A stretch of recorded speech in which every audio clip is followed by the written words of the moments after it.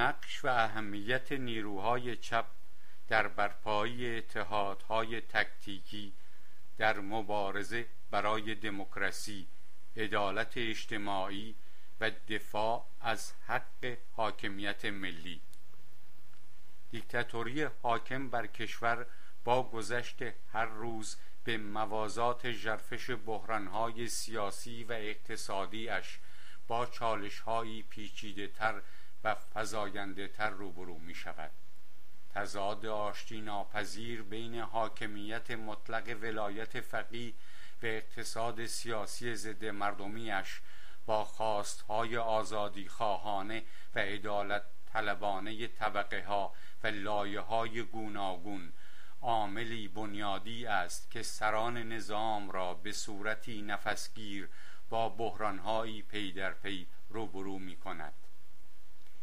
همچنین ورود هرچه بیشتر مردم به صحنه تحولات سیاسی از دیماه 1396 همراه با گسترده شدن سطح اعتراضها، به ویژه تأکید بر مطالبات اقتصادی و شدت پیدا کردن اعتراضها به سرکوب حکومتی، تحرک و برانگیختن کنش‌هایی در بین جریان‌ها و حزب‌های مخالف رژیم حاکم را موجب شده است.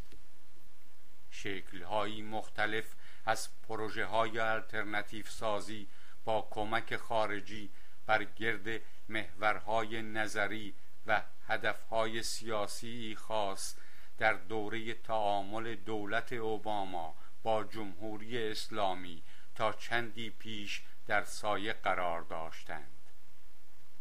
توجه برانگیز این که اوج آوازگری و یکتازی در صحنه فعالیت‌های سنخ اپوزیسیون متصل به پروژه‌های آلترناتیو سازی در اوضاعی جریان داشت که در آن مذاکرات مافوق محرمانه در سطح بالا بین نمایندگان ارشد دولت اوباما و فرستادگان شخص علی خامنه‌ای در عمان در آستانه انجام بود. روشن است که انواع متفاوت پروژه‌های آلترناتیو سازی چه با تکیه بر اپوزیسیون سلطنت طلب یا سازمان مجاهدین خلق یا طیفی مشخص از گرد همایی‌های گرایش‌های جمهوری خواهی در این بازه زمانی همگی از زاویه دید سیاست‌های آمریکا در حکم اهرم‌های دیگر بودند برای فشار بر جمهوری اسلامی در خلال گفتگوهای محرمانه در عمان. این استفاده ابزاری از بخش‌هایی از مخالفان رژیم ولایی همواره یکی از روش‌های دولت آمریکا در اثرگذاری بر تحولات کشورمان بوده است و جالب اینکه اکنون عربستان سعودی نیز با کمک‌های مالی عظیم وارد این فرایند شده است. حالا با بر سر کار آمدن دولت رست افراطی ترامپ در آمریکا به همراه پشتیبانی سیاسی و مالی قدرت‌های خارجی، بار دیگر دستگاه تبلیغاتی پرسر و صدایی در مورد ممکن بودن گذار کشور ما از دیکتاتوری ولایی به نوعی دموکراسی از طریق احیای حکومت سلطنتی به کار افتاده است. جالب توجه این که این بار نیز مانند دوره قبل از آن این بخش‌های مترقی و آزادیخواه اپوزیسیون پیشرو هستند که در سد کردن حرکت ضد ملی این پروژه آلترناتیو سازی به سرعت دست به کار شده اند. به درستی میتوان ادعا کرد که در این عرصه نیروهای مترقی چپ و آزادیخواهان مدافع حق حاکمیت ملی توانسته اند در اتحاد عمل نانوشته‌ای به شکلی یک پارچه در برابر پروژه احیای حکومت سلطنتی صفارایی کنند و نشان دهند که این گونه پروژه آلترناتیو سازی و ژست های دموکراسی خواهی رضا پهلوی و همایش های مبتذل مجاهدین خلق همگی حرکت هایی خودگرانه عمیقاً ضد دموکراتیک و ضد ملی اند. این نوع برخورد مشترک و حرکت مؤثر از جانب بخش‌های مترقی و آزادی‌خواه اپوزیسیون پیشرو را می‌توان همچون تمرین و الگویی در میدان اصلی نبرد، یعنی در راستای برپایی اتحادهای عملی در مبارزه با دیکتاتوری ولایت فقیه به کار بست. سازمان‌ها و فعالان سیاسی سابقه داری در میان بخش دیگری از اپوزیسیون میتوان یافت که در چند سال گذشته نیرو و اعتبار سیاسیشان را در راستای به راه اندازی اتحادهایی تک‌بعدی پیرامون شعارهایی مانند جمهوری خواهی یا جمهوری سکولار هزینه کردند. می شود گفت این دسته از حرکت‌ها در راستای به وجود آوردن اتحادها با وجود تلاش فراوان و کاربرد برخی سازوکارهای نمادین دموکراتیک مانند برگزاری همایش‌ها و تبادل نظرها عموماً فردی و غیر سازمانی سر آخر تأثیر نظری یا عملی چندان پایدار بر روند مبارزه با دیکتاتوری حاکم نداشته‌اند. بدیهی است که تلاش و صرف نیروی فراوان به منظور جا انداختن شعار جمهوری خواهی به عنوان هدفی واحد در متن جامعه یا حتی بین اپوزیسیون در نهایت نتوانست برنامه کاری از خود به جا گذارد تا بتوان بر پایه آن بحث‌ها و کنش‌هایی مثبت به منظور برپایی اتحادهایی بین مخالفان رژیم فراهم شود. مشکل اساسی که هر بار از آغاز این حرکت را سترون می‌کند تک‌بعدی بودن شعار جمهوری خواهی برای برپایی اتحادها در مرحله کنونی است. گذار از دیکتاتوری حاکم و استقرار جمهوری غیر مذهبی امری بسیار بدیهی است، اما این موضوع در اجرای دموکراتیک انتخابات بر اساس آرای مردم نمیتواند متوقف شود و روشن است که در ابتدا حذف حاکمیت مطلق ولایت فقیه موضوع اصلی است که میباید شعار محوری برای جذب نیرو و برپایی اتحادها باشد. چالش اصلی در برابر جنبش مردمی در حال حاضر به چگونگی سازوکارهای لازم برای حذف کامل حاکمیت مطلق ولایت فقیه به عنوان پیش شرط فرایند گذار از مرحله دیکتاتوری به مرحله دموکراتیک مربوط می شود که نمی توان بدون لحاظ کردن بعدهای اقتصادی، اجتماعی، مطالبات لایه‌ها و طبقه‌های مرتبط با کار و تولید، یعنی اکثریت مردم، آن را محقق کرد. از این رو شعار تک‌بعدی جمهوری خواهی برای سازماندهی و برپای اتحادهایی وسیع که برای تغییر دادن توازن نیرو به نفع جنبش مردمی امری ضروری خواهد بود، فاقد توان و ظرفیت لازم است.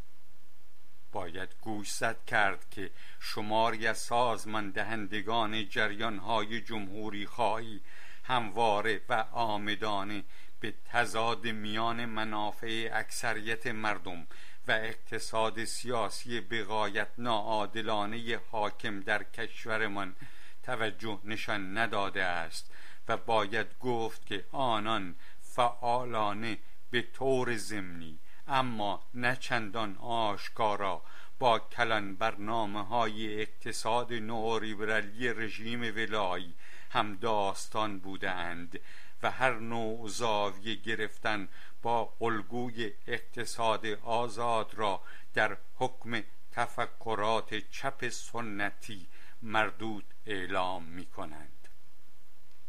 برخی از فعالان سیاسی دو آتش شعار جمهوری خواهی در 5 سال گذشته و با ظهور پدیده حسن روحانی و اعتدال گرایی سریعاً با تغییر جهت و در همراهی با اصلاح طلبان به هواداران سرسخت انتخابات نمایشی و ضد دموکراتیک رژیم ولایی تبدیل شدند.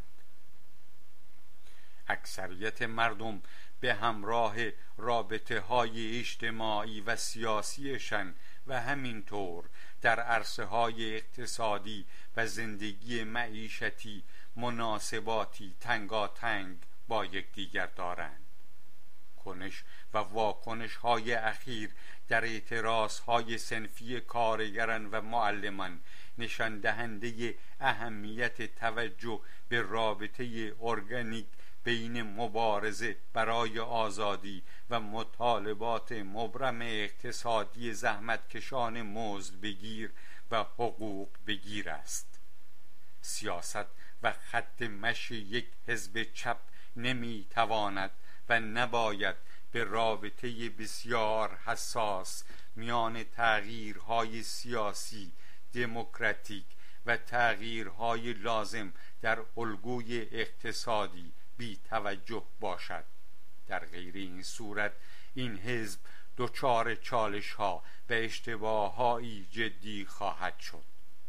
برای مثال در این ارتباط یکی از خطاهای بزرگ نیروهای سیاسی مترقی و از جمله حزب ما در برهه زمانی انقلاب 1357 کمبها دادن به ضرورت دفاع قاطع از مبانی آزادی‌های دموکراتیک و تثبیت آن در ساختار حکومت به منظور پیشبرد مبارزه در حیطه‌های عدالت اجتماعی و دفاع از حق حاکمیت ملی بود.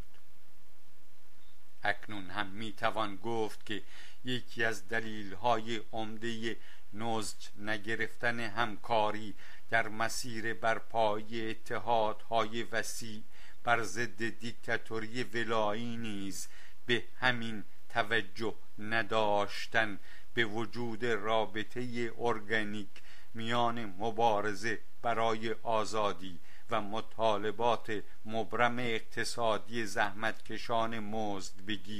و حقوق بگیر مربوط می شود. در اینجاست که نیروهای چپ مترقی می باید نقش اصلی و عامل جهت دهنده به نیروهای اجتماعی به سوی تلفیق عملی مبارزه برای دموکراسی، عدالت اجتماعی و دفاع از حق حاکمیت ملی را عهده‌دار شوند. بدیهی است مبارزه همزمان در این سه عرصه لازم و ملزوم یکدیگرند. برخلاف نتیجه گیری برخی نظریه پردازان چپ که موقعیت و نقش نیروی چپ کشورمان را کم اهمیت و جایگاه نظریه چپ را در حاشیه کنش و واکنش های جامعه ارزیابی می کنند، واقعیت آن است که اتحاد عمل و همکاری مؤثر نیروهای چپ و مترقی خواهد توانست حزب‌های سیاسی و نیروهای اجتماعی گوناگون را در سه عرصه مبارزه برای دموکراسی، عدالت اجتماعی و دفاع از حق حاکمیت ملی به یکدیگر پیوند دهد. از این روی ما معتقدیم که نقش نیروی چپ در سپهر تحولات آتی کشورمان بسیار فراتر از ترویج شعار جمهوری خواهی است و تاریخ تحولات نزدیک به یک قرن گذشته مؤید این ادعا در مورد نقش تعیین کننده نیروی چپ در کشورمان است. یک نیروی چپ نمیتواند بدون توجه به ماهیت اقتصاد سیاسی کشورمان و گرایش بارز نئولیبرالی برنامه‌های کلان دولت‌های رژیم ولایی با تغییر نام و بر پایه شعارهای انتزاعی فقط به موضوع دموکراسی بپردازد. فعالیت سیاسی برای سنخی از دموکراسی پاستوریزی شده، یعنی دموکراسی تهی از مبانی بنیادی عدالت اجتماعی، نمیتواند طیف‌های وسیع قشرها و طبقات اجتماعی کشورمان را در جبهه‌ای وسیع گرد هم آورد.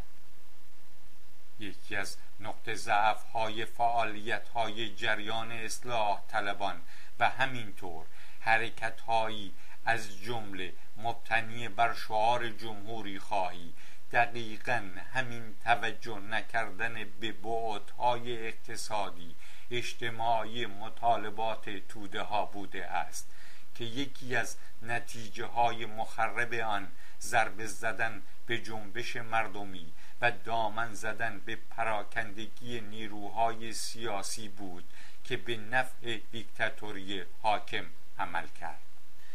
به باور ما مرحله گذار به دموکراسی در کشورمان در شرایط موجود مستلزم دگرگونی‌های دموکراتیک بنیادی در سطح ملی و بر پایه بسیج طیف وسیعی از طبقه‌ها و قشرها و نمایندگان سیاسیشان در یک جبهه واحد ضد دیکتاتوری است.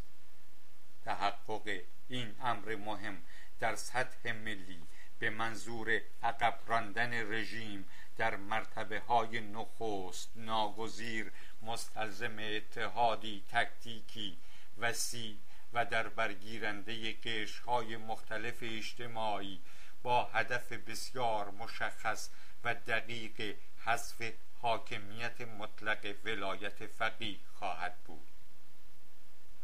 پرواضح است که نمایندگان و وابستگان به لایه‌های فوقانی بورژوازی کلان و سرمایه‌داری تجاری مالی بغایت فاسد متصل به هرم حاکمیت در این جبهه نمی گنجند. روشن است که در میهن ما برای گذار از دیکتاتوری بسیار پرقدرت حاکم همکاری عملگرایانه نیروهای متحد به دموکراسی با دیدگاه‌های طبقاتی متفاوت امری ناگزیر است.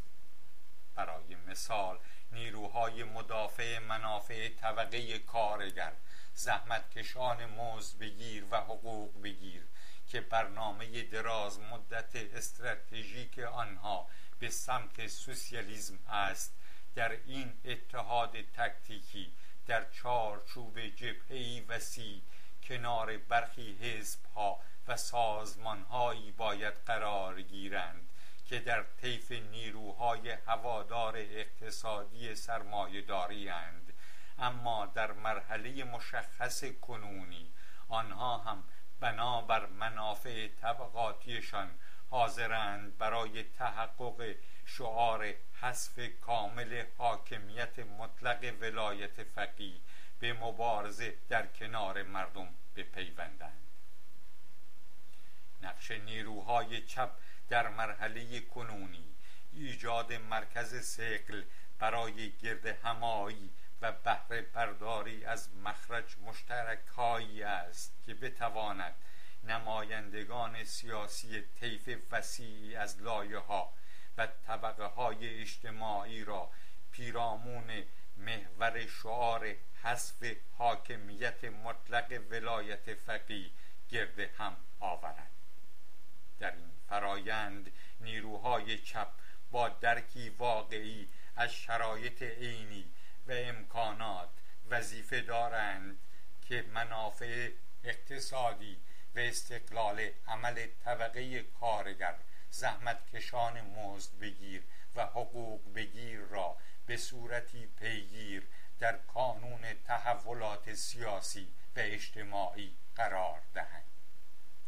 حزب توده ایران همواره تأکید کرده است که تنها راه به پیش برپایی جبهه‌ای وسیع و حرکت یکپارچه برای رهبری سیاسی این جبهه به منظور گذار از شرایط حاکمیت دیکتاتوری به مرحله ملی دموکراتیک است.